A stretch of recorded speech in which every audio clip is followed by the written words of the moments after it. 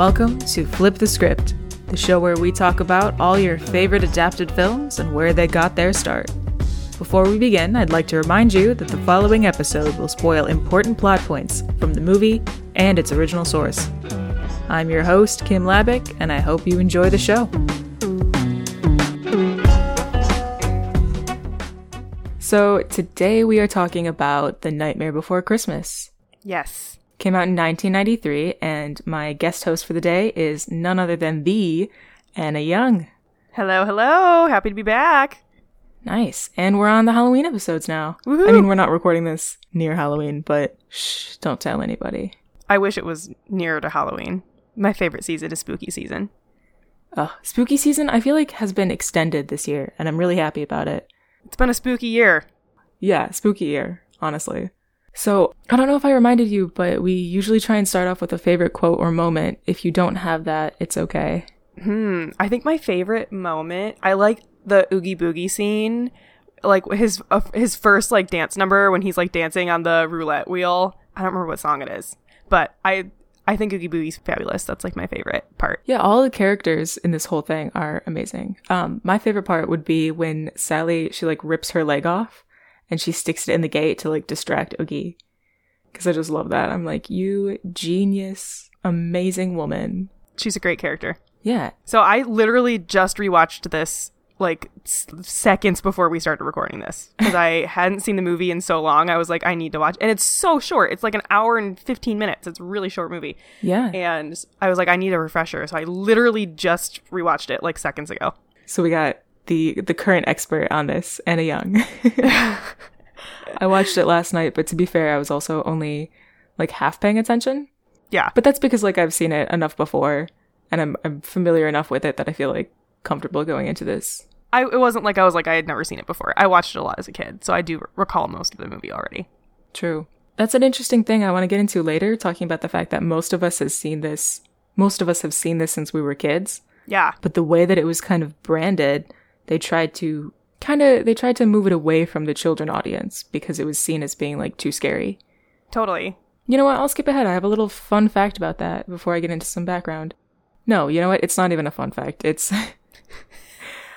in the part where I wanted to talk about some of the history. So let's start off with that first. So the movie was based off of a poem that Tim Burton wrote of the same name in 1981.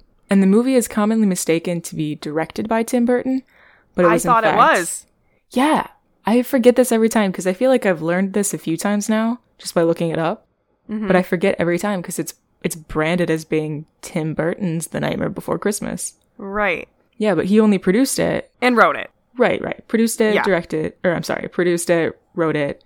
Yeah. But it was directed by Henry Selick, who has a very similar style. He also did Coraline. Oh, he did do Coraline. Okay. Interesting. Yeah. I love Coraline a lot. Like a lot. Same. And I feel like that kind of explains the confusion there, because obviously, like, the style is very Tim Burton style. Yeah. But it still feels like it was made by somebody comfortable enough in that style, which Henry Selick happens to be very much in that same kind of style because of, Coraline. Because Coraline, a lot of people also mistaken that for a Tim Burton movie, but it's not. No, it's not. Like, not even at all. I don't think he was involved. Yeah, and I knew that about Coraline, but I literally, until I looked up the movie on IMDb like an hour ago, I very genuinely thought it was directed by Tim Burton. I was like, oh, okay. But it does make sense, though, because, I mean, directing a stop-motion film is a very different beast, and maybe he didn't even want to take the reins on that at that time, because this was before he had delved into any other stop-motion, so maybe he didn't even want to direct it. I don't know the story behind that part of it, but interesting. Yeah, I don't know. I didn't really get too much into that, like how it was settled. What I also thought was interesting, too, I don't know if you wanted to talk about this later or not, but so Danny Elfman is the composer of all of the music in the film. He's a super famous composer. He did like the Simpsons theme song. He did some of the Batman movies, tons of stuff, like really, really famous. And he also is the singing voice of Jack Skellington in the movie. Yes. And he does a great job. Yeah, he does a great job. I feel like those are jobs that don't often overlap. Like, you don't often hear of, like, Andrew Lloyd Webber being also a voice in the movie or something. Like, can you imagine, like, John Williams voicing some, like, no. Like, you John never Williams hear that. as Luke Skywalker? Yes. I need it. I honestly need that in my life. But yeah, I didn't really realize that either, and that's super interesting. But he's not the speaking voice; he's just the singing voice. Right. And then the speaking voice, also interesting. I don't recall his name off the top of my head, but it's the same actor who plays Prince Humbert, whatever his name is, in Princess Bride. Oh, Humperdinck? Humperdinck, thank you. Are you serious? He's Humperdinck. What? Yes. Yeah, That's wild. I know, I didn't realize that either. I was like, oh my gosh, Humperdinck, thank you. Yes. Damn. Another one of my favorite movies is Princess Bride. Yeah, true. Thank you for that important little tidbit, because now when I play 7 Steps to Kevin Bacon, I have another secret connection to make. Does anybody do that anymore? Have I just learned that from older people? No, there used to be, I remember in college, there was like a website that you could go to. If you have an IMDb page, it will tell you how many steps you are. So like a bunch of us, because you have an IMDb page, don't you? We all have IMDb, yeah. So it will tell you how many steps you are from Kevin Bacon. Oh, I would love to know that. And I want to make it as small as possible. I think I was like 7 steps. It wasn't actually, it's supposed to be 6 or less, I think is like the rule, and I was like 7 or 8. That's what it is. is. Whatever. 6 steps. Mm-hmm. Yeah. Anyway, I digress. Anyways, The Nightmare Before Christmas. So then going back for a minute to when we talked about how most of us have seen this as kids and growing up. Interesting fact, the film was produced by Disney, but when the CEO saw the first trailer, he said it was too dark and scary for kids.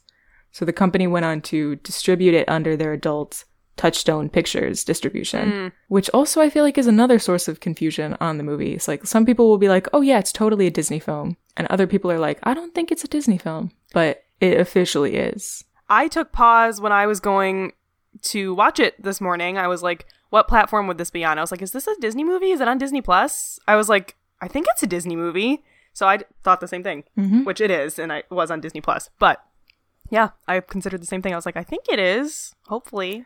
Yeah, because they tried to distance themselves from the film early on, again, because they thought it was like too dark and scary. But then when it became successful, they were like, oh, you know what? That was us, guys. Don't forget. And yes, it's on Disney Plus. Thank God. To be fair, it is very dark. It's a real dark movie. And rewatching it, I was reminded of such. Like, Sally literally tries to, like, she throws herself off of a building. Yeah. To, like, kill herself. And, she knows she won't die because she's, like, a pieced together creature. But, yeah, she literally throws herself off the building. She poisons that one guy. She, like, it's, like, dark. It's totally dark. Yeah, and some of the toys that the kids get from Jack's Christmas are, like a shrunken head. Yes, like, the shrunken head that the kid, like, holds up to his parents. Oh, my gosh. And they just scream, and he's like, what is this? Yes. I think my parents thought this movie was, like, a little too dark for me as a kid, too. But I still watched it, and I loved it. Because I've always really liked, like, Halloween and scary stuff, even when I was little. Hell yeah. So this movie was, like, totally for me.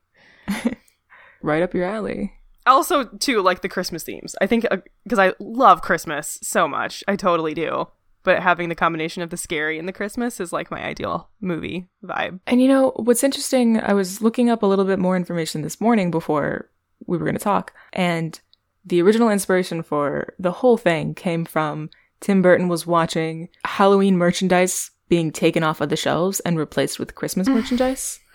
And that just, like, juxtaposition stuck in his mind. And that's kind of what, put him on the pathway to write this and eventually make the film. Interesting. Mm-hmm. The poem is cute. I did read the poem as well. And I had not read it before. It's cute. It's not very long. Mm-hmm. It's a couple pages, I think. And you can find it easily online.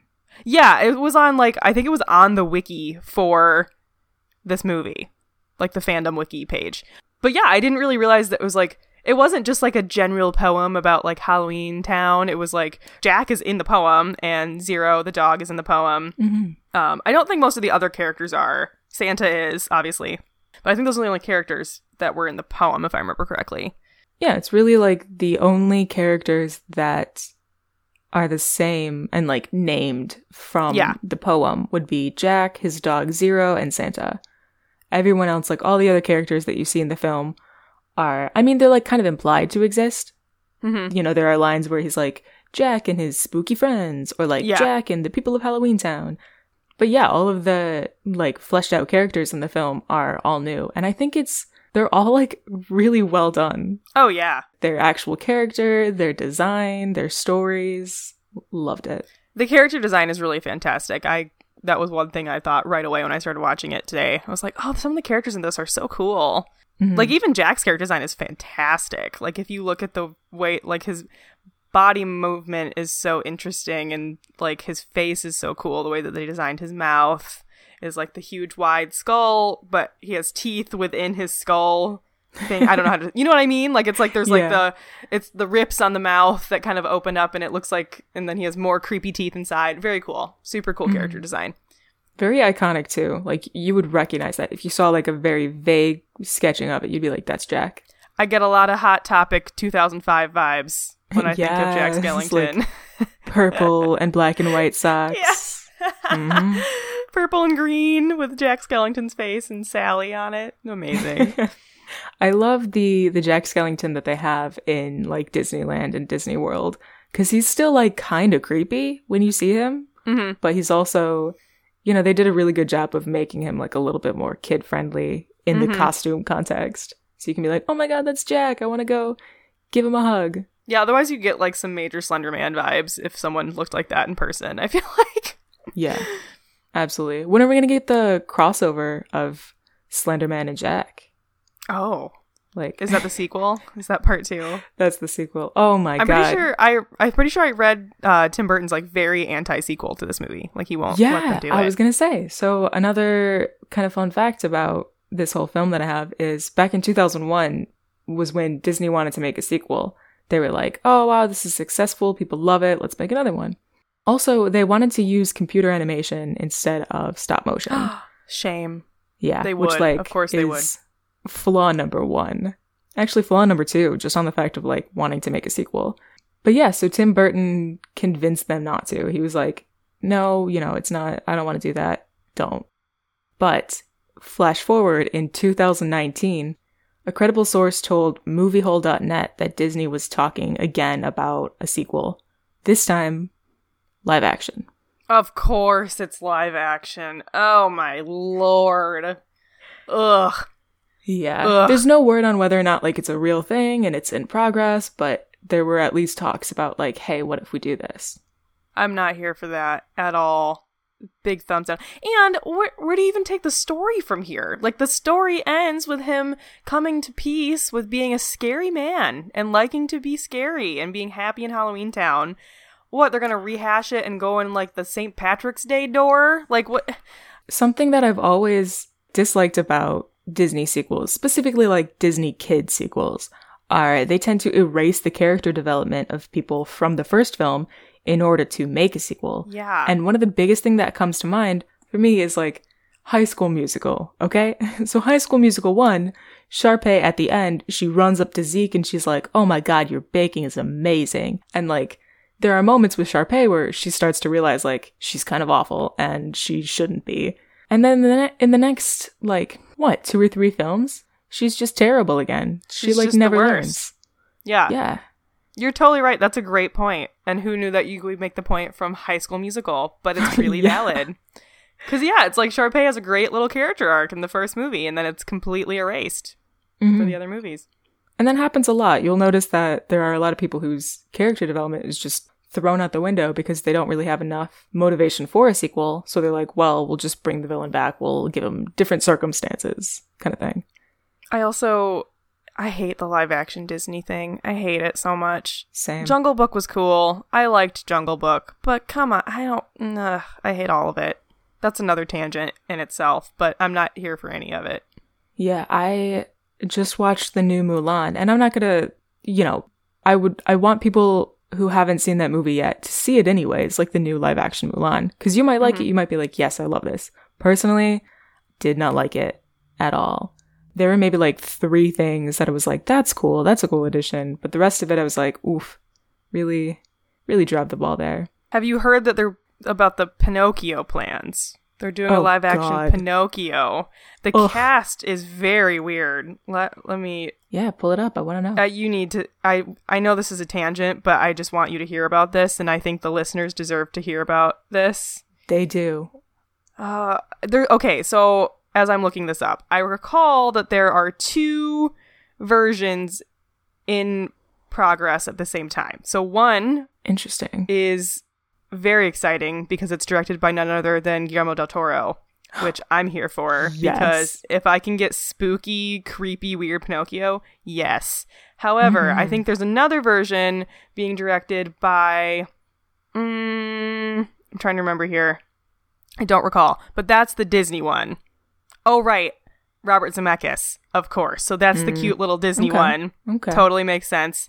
However, Tom Hanks is in negotiations to be in the Disney one. Cool. Okay. And I know that for the Del Toro one, I think Ewan McGregor is supposed to be Jiminy Cricket, which I'm kind of vibing with. Oh, that's perfect. It's interesting, but there's literally 2 versions, live action, happening right now for Pinocchio. Weird. Yeah. Yeah, that'll be interesting. I would love if they came out kind of around the same time, so we could all just go see both of them and be like, you know, compare and contrast. The mid-2000s where there were like those 2 Friends with Benefits movies? Like the one with Justin Timberlake and then the one with Ashton Kutcher? Mm-hmm. Yeah, and they were literally the same movie. Yeah. And they came out within like months of each other. I think I started to notice that when Happy Feet came out, the same time that March of the Penguins came out. And I know that they're not like the same story, but it was so weird in my mind that 2 Penguin movies would come out at the same time. I was like, who overheard someone and somewhat tried to steal their idea? And that the Ants movie came out like a little bit after Bug's Life, too. Ants is a DreamWorks movie, I think. Yeah, like it's funny that always happens. Like, wouldn't they just maybe like hold the movie for a while to give it a better chance? I don't know. I've always wondered that.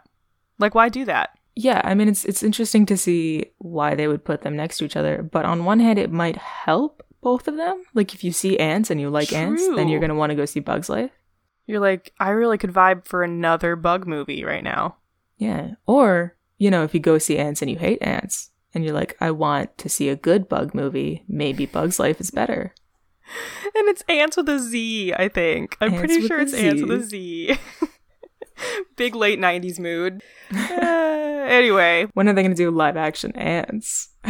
Oh my god. Disgusting. Oh my god. Moving on. So another kind of fun fact that I have with this is Oogie Boogie was originally intended to be Dr. Finkelstein in disguise. And reportedly, Tim Burton was so against the idea that he literally kicked a hole in the wall. I kind of like that idea, but okay. Whatever. I feel like it would have been an interesting plot twist, but I love those 2 characters separately enough. They're both really strong characters, and the movie's really tight, like plot-wise, so he probably didn't feel like there was space for that too, which is fair. Mm-hmm. Ooh, quick question. Anna, if you were a character in this movie, who would you want to be and why? Oh. I mean, Sally's great. I'd be Sally. Yeah. She's so cute, and she has a great brain, and she is very caring, and I like her a lot. Yeah, she's so, like, smart from off the bat. Yeah. And I love that she can be sewn back together. That's kind of fun. Yeah, I'd be Sally. Who would you be? Ooh, good question. That's my own question. Goddamn. What a great question, Anna. Great question. I kind of would want to be one of the, like, witchy kids. I know they're terrible and obnoxious, but I would kind of want to be one of them because they seem like a fun gang to hang out with. They popped in my brain too, so that's valid. Yeah, so as far as like the similarities and differences, I mean, we've kind of had enough of that conversation. When you read the poem, the story is so similar to the movie, except for the fact that the movie just enhances everything and like gives more people names and storylines, which I think is great. I think is a lovely way to do an adaptation, is to keep with the same story, just add more into it, kind of thing. One of the most recent episodes that I recorded recorded Cats with Claire. Yeah. And that one, the source material for that it's kind of almost the exact same. Like, they just basically take the same thing, put some music into it, which, you know, is also a good way to do an adaptation. I think the thing is, like, you know, there's no perfect way to do an adaptation. No. Like, you could do it one way or the other, and it might still also be great. But I think for this specific story, it worked out really well to keep the story and then to just, like, enhance it. Instead of be like, okay, well, we like the title and we like the concept, but let's, you know, make it something totally different. And then Jack Skellington can just be a side character or whatever. No, I think they did a good job with that. Also, have you ever been to either Disney World or Disneyland when they changed the Haunted Mansion into like the Nightmare Before Christmas? I have not been there, but I have a lot of family members who go all the time, and so I've seen photos of them doing it, and it looks really cool. Can you elaborate on what they do? Yeah, well, so there's, I don't think that the ghosts in the end are different. I think they're just like characters from Nightmare Before Christmas. And I went to this like 2 years ago, I think. I went to Disneyland with some of my family, and we went literally right on the cusp of when they had Christmas versus Halloween. Nice. So they had we went one of the days that they had Halloween, and then the next day that we went, like right after that, they had changed everything up to like Christmas, which was really cool. But yeah, I remember, so the ride that they changed the Haunted Mansion into the Nightmare Before Christmas, I think they kept, oh god, now I'm trying to remember. I just remember it being like more colorful. They had a lot of like the Halloween Town characters. It was cool. Obviously the ride itself was the same because you can't just like, change the route all of a sudden. But right. I love Haunted Mansion. That's one of my favorite rides. I think that ride is absolutely incredible. I think it's so fun. Yeah. That's a podcast episode that I want to get to in the near future, is talking about the Haunted Mansion, because that the adaptation there is it was a theme park ride before it was a movie, much like Pirates of the Caribbean. Yeah. Have you done Pirates of the Caribbean yet? No, not yet. I'm so excited. I love those movies. Phil's a massive fan. Yeah. Which one would you say is your favorite? I know there's technically 5, but I only consider them to be 3. I would also consider that there's 3. 1 is my favorite. Good choice. I'm a classics person. I was literally obsessed with the first movie as a child. Like, we had it on DVD, and because I was a weird film nerd even as a child, and I would watch all the special features every day. So that like all the behind the scenes stuff, and I loved that movie so much. It's so good. I'm a huge stan for the first one. Have you ever watched like a movie's commentary? You know, when they have like bonus feature, director commentary. You've watched those? Yeah. Oh yeah. Nice. When I was a kid, I liked them a lot. Again, because I was weird and a movie nerd. But I watched them all the time. Any of Tarantino's commentaries are the best. Like, if you haven't listened to a Tarantino commentary, you have to. Not yet, but I would love to. Dude is weird, and it's fun. It's a good time.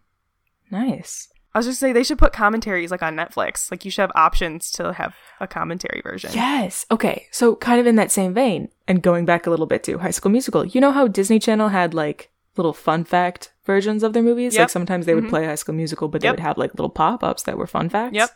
I think I was talking to like Joey the other day, and I was like, oh my gosh, what if we had that but for like every movie? And he was like, isn't that just director's commentary? And I'm like, yeah, basically. But yeah, it would be really nice to be able to have those versions, like the option to watch the kind of fun fact version of a movie on streaming. They should do that for all of those directors, like, because Netflix has all of those partnerships with, like, they have a contract with Scorsese, they have a contract with Fincher. They should do, like, all of those directors have a commentary version of their Netflix original movies. Like, The Irishman should have a commentary version. Mank is Fincher's new movie coming out. That should have commentary. I was going to say, make a 3-hour movie a 7-hour movie with commentary? Yeah, why not? It's Scorsese. I could listen to him talk all day. That's fine. I didn't love that movie, but it was fine. Still haven't seen it. It was okay. I don't know. All right. I'll check it out eventually in life. Yeah. When you have 3 hours to burn. Mm-hmm. Yeah, so back on The Nightmare Before Christmas, I just have We're doing a lot of digressing today. Yeah, that's the name of the game. If we don't get off topic, it's not really a podcast. Valid. So some other information I have, when I went to research this, I was like, there's not too much to talk about the similarities and the differences. So why don't I just throw in a whole bunch of fun facts and we'll enrich our audience with this new knowledge. So it's reported that like pretty much any animated Disney film has a hidden Mickey. Yeah. And I'm not sure how true that is, but I'm assuming that it's true. It sounds like it would be. Sure, yeah. We'll have to go back and watch all of them. Pixar has they always do hidden things too, so yeah. Yeah. And there's a hidden Mickey in The Nightmare Before Christmas. Oh. In Christmas Town when Jack is like doing all his stuff and the kids of the town wake up the next day and get all these like horror presents and stuff. There's a pair of children who are shown briefly in Christmas Town. They're wearing printed pajamas. One of them is wearing a Donald Duck print and the other one is wearing a Mickey print. I did not notice that. Clever. It's very sneaky. Some of the ones I've heard, like the hidden Mickey things, they do like really sneak them in sometimes. Like it'll be like, a print in the sand or like something weird like that. So it's fun to see those. I like that they do it. It's fun. Oh my God. Did I ever tell you? So Claire and Allie did the most amazing thing. Like literally they made my life, because when, I was going to say Galaxyland, when Star Wars Land was like opening, since they worked there, they got to do like a preview beforehand and they could invite guests, and they invited me. And I was like, it was probably the greatest day of my life because I fucking love Star Wars. Yeah. And they know that, of course. So we went, and I remember, because I know that there's hidden Mickeys all around Disneyland, and I was like, there's gotta be some here. I spent a stupid amount of time trying to look for hidden Mickeys and being like, is that it? Is that it? And none of it was. Oh my gosh. I really just wanted to be that person who would be like, I found the hidden Mickey first. But I wasn't, so fail.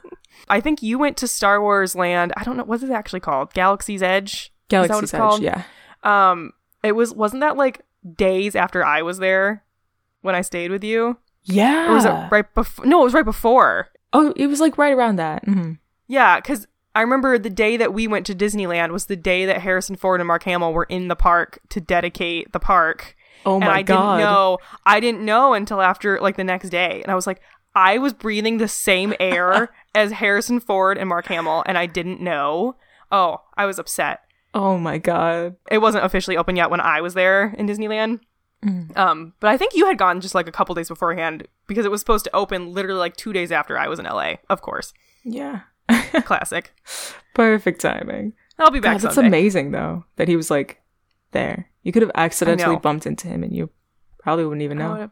I would have peed my pants. That man. How is he doing these days? I mean, we don't need to get into that, but I hope Harrison Ford is doing well. You know, I know. So Phil has some sisters who live in Jackson, Wyoming, and we were out there a couple weeks ago, and Harrison Ford has a place out there. Do you remember like a couple years ago, he's really into flying planes, like he has a pilot's license, right? And he crashed his plane. That was in Wyoming. So he's flying planes. Dang. If you're wondering what he's doing.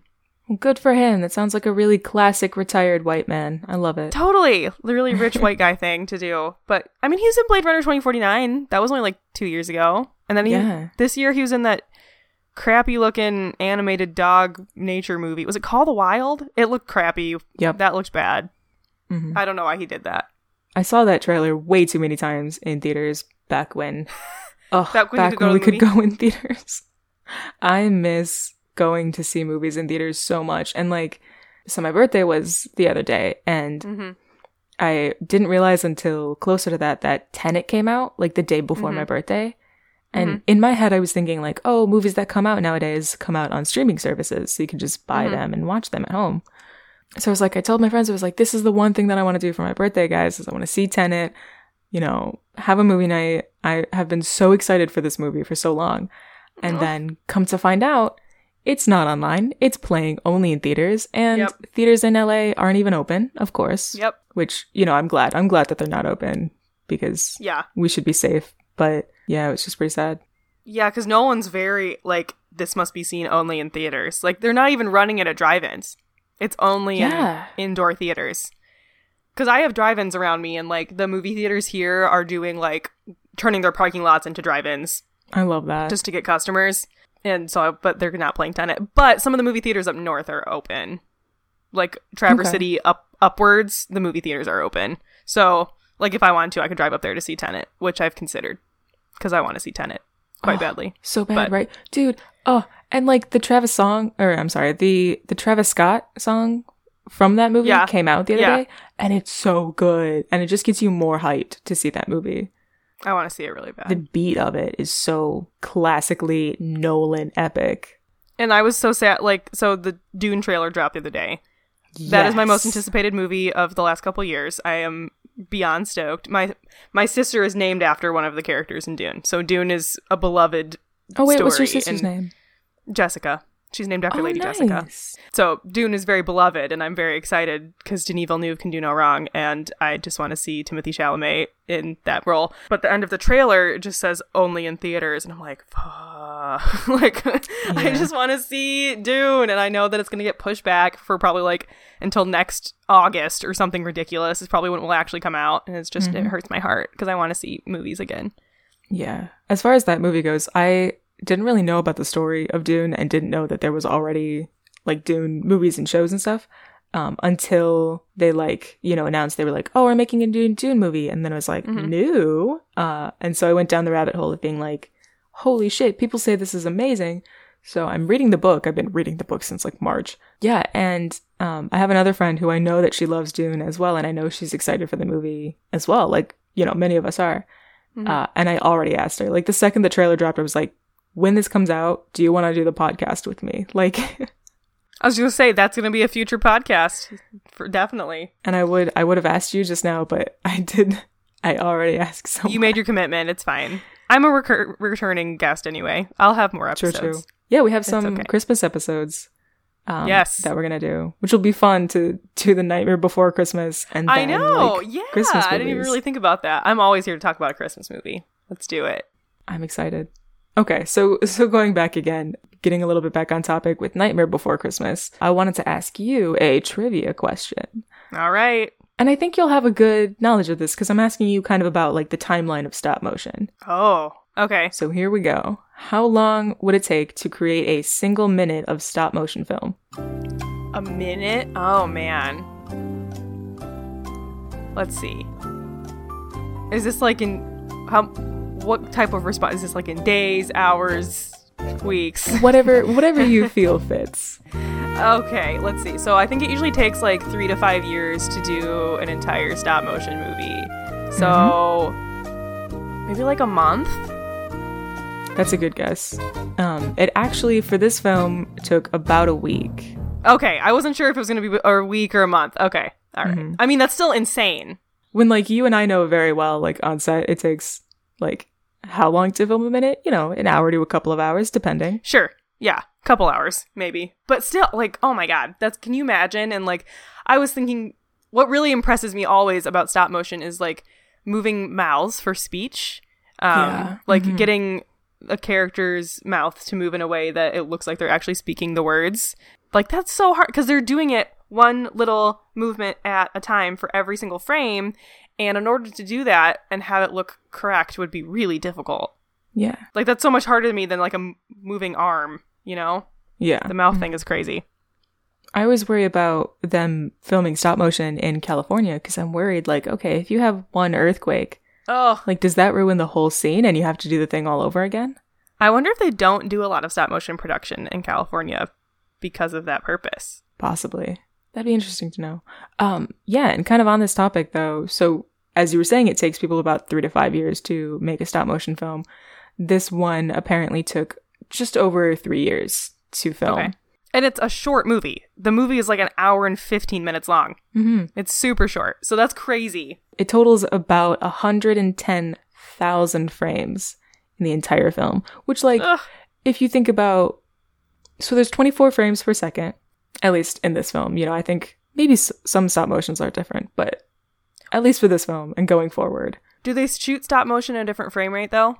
No, I think they used to. Okay. Like, I think it might have been less because it was so much work, but I think at least from this, and I know moving forward, like Coraline and other things, Kubo, like all of them, I believe, are 24 frames per second. Got it. Okay. Yeah, so capping this film off at about 110,000 frames, that is an insane amount of work because every single frame takes so much work to, like, move it around, check that it's good, script supervisor, you know, any lighting, direction, whatever that you need to, like, tweak on your way there before you capture it.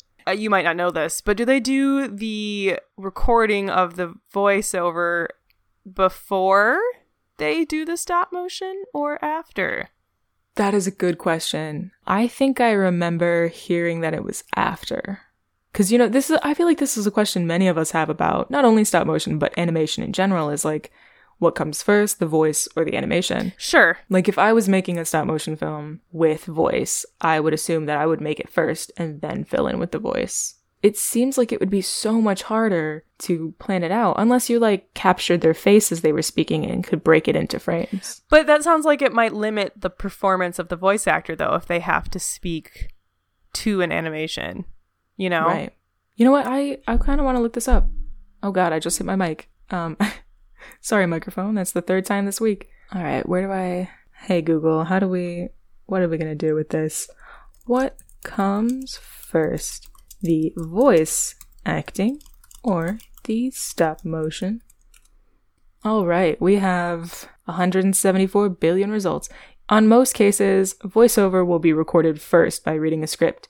Then the animation will be done following the animation. Some producers, like Disney, also ask the actor to actually perform the action so they can do a better voice take and record more than just a couple of takes of it. Interesting. Okay, so I was way wrong. But well, now we know. That's cool. I wasn't sure either. It makes sense, but it's interesting. Definitely. Oh my god. I'm going through the stuff that I've written down, and it's all just like fun facts. But that's mostly it. I do want to talk about, for a minute, the Oogie Boogie character, which we all love. He's amazing. Yes. And like, what an interesting character design, too. Yes. Awesome. The director, Henry Selick, he was worried that people would think that the portrayal of Oogie Boogie was racist. And he was right. And here's why. Because Oogie Boogie is voiced by the only black man in the cast. And he's the villain. The voice actor is Ken Page, very famous Broadway star. But yeah, there's still, I think it's still a big problem in Hollywood and in other media that, you know, sometimes the only black character they have just so happens to be the villain. No, that's very interesting. And, you know, I definitely noticed it while watching the movie, too. Like, it was clear that was the only black actor. I mean, you look at the IMDb page, that's clear. And it's unfortunate. And you notice it through, I mean, even the style of song that he sings is kind of different than some of the other songs in the film. Yeah, that's a good point. I didn't know if I necessarily thought about it in that way, but I definitely took note of it while watching, which inherently is not a good thing, right? If I noticed it in that light.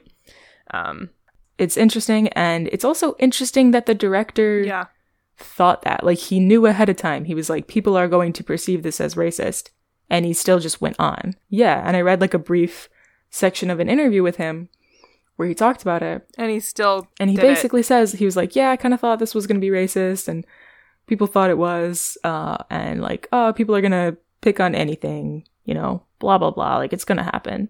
Granted, this interview was probably around the time it came out in like the late 90s, so don't take this as me like canceling Henry Selick, but at least discussing the fact that, like, you know, if you think something is going to be racist, maybe just don't do it.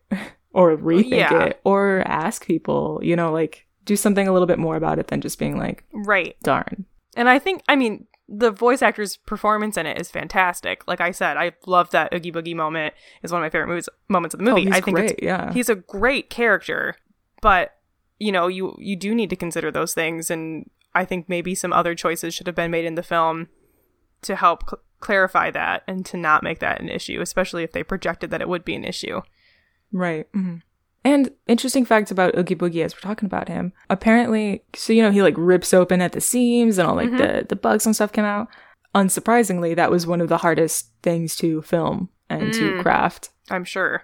It was an amazing moment for sure. And like so creepy as a kid and still as an adult when you're like, oh, he's just like made of bugs. It gives so much to his character because before he's just like this weird burlap sack, and then suddenly he's ripped open and you understand why he's so creepy.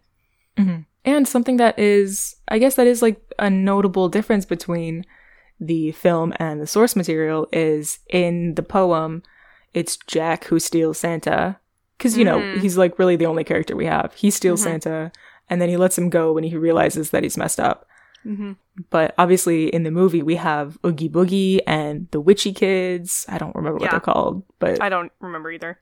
The Trick-or-Treat Kids. Yeah, the Trick-or-Treat Kids. We have all those characters and that whole side storyline. Yeah, I had kind of forgotten how kind of ridiculous the ending of the movie is. Like, they like shoot down Jack from the sky when he's delivering presents.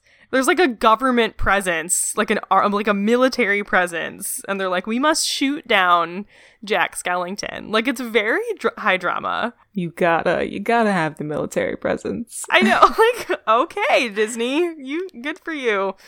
You know, something that's interesting, I hope to have an episode to talk more about is the involvement of, like, the actual literal US military and Hollywood, because there's a surprising amount of involvement where like the DoD or whatever will have their hand in a lot of films that talk about military or have military characters. Yeah. And that would be interesting to have a format to discuss that more about like what is good and bad about that. Yeah, just discussing the government's involvement in general with the film industry.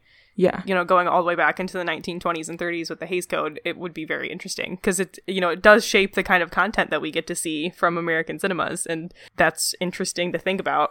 Absolutely. Which is, yeah, not, and again, well, you know, this will be like a whole nother episode where we can get more into this, but it's interesting, especially because when you see most blockbuster films that have a military presence, more often than not, the military presence is negative. Yeah. They're like making things worse, or they're like, you know, they shouldn't be there or something, which is interesting that they would kind of allow that portrayal to happen. Yeah, they're often the bad guys.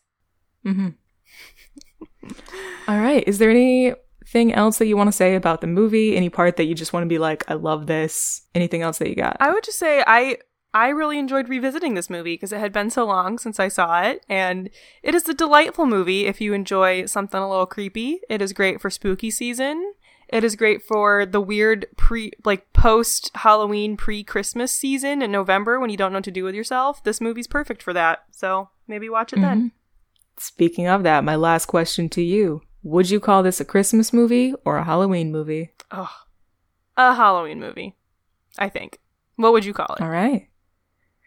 I think I would call it a Halloween movie, only because I think I watched it more on Halloween than I've ever watched it on Christmas. Agreed. I think that's also why I say that too.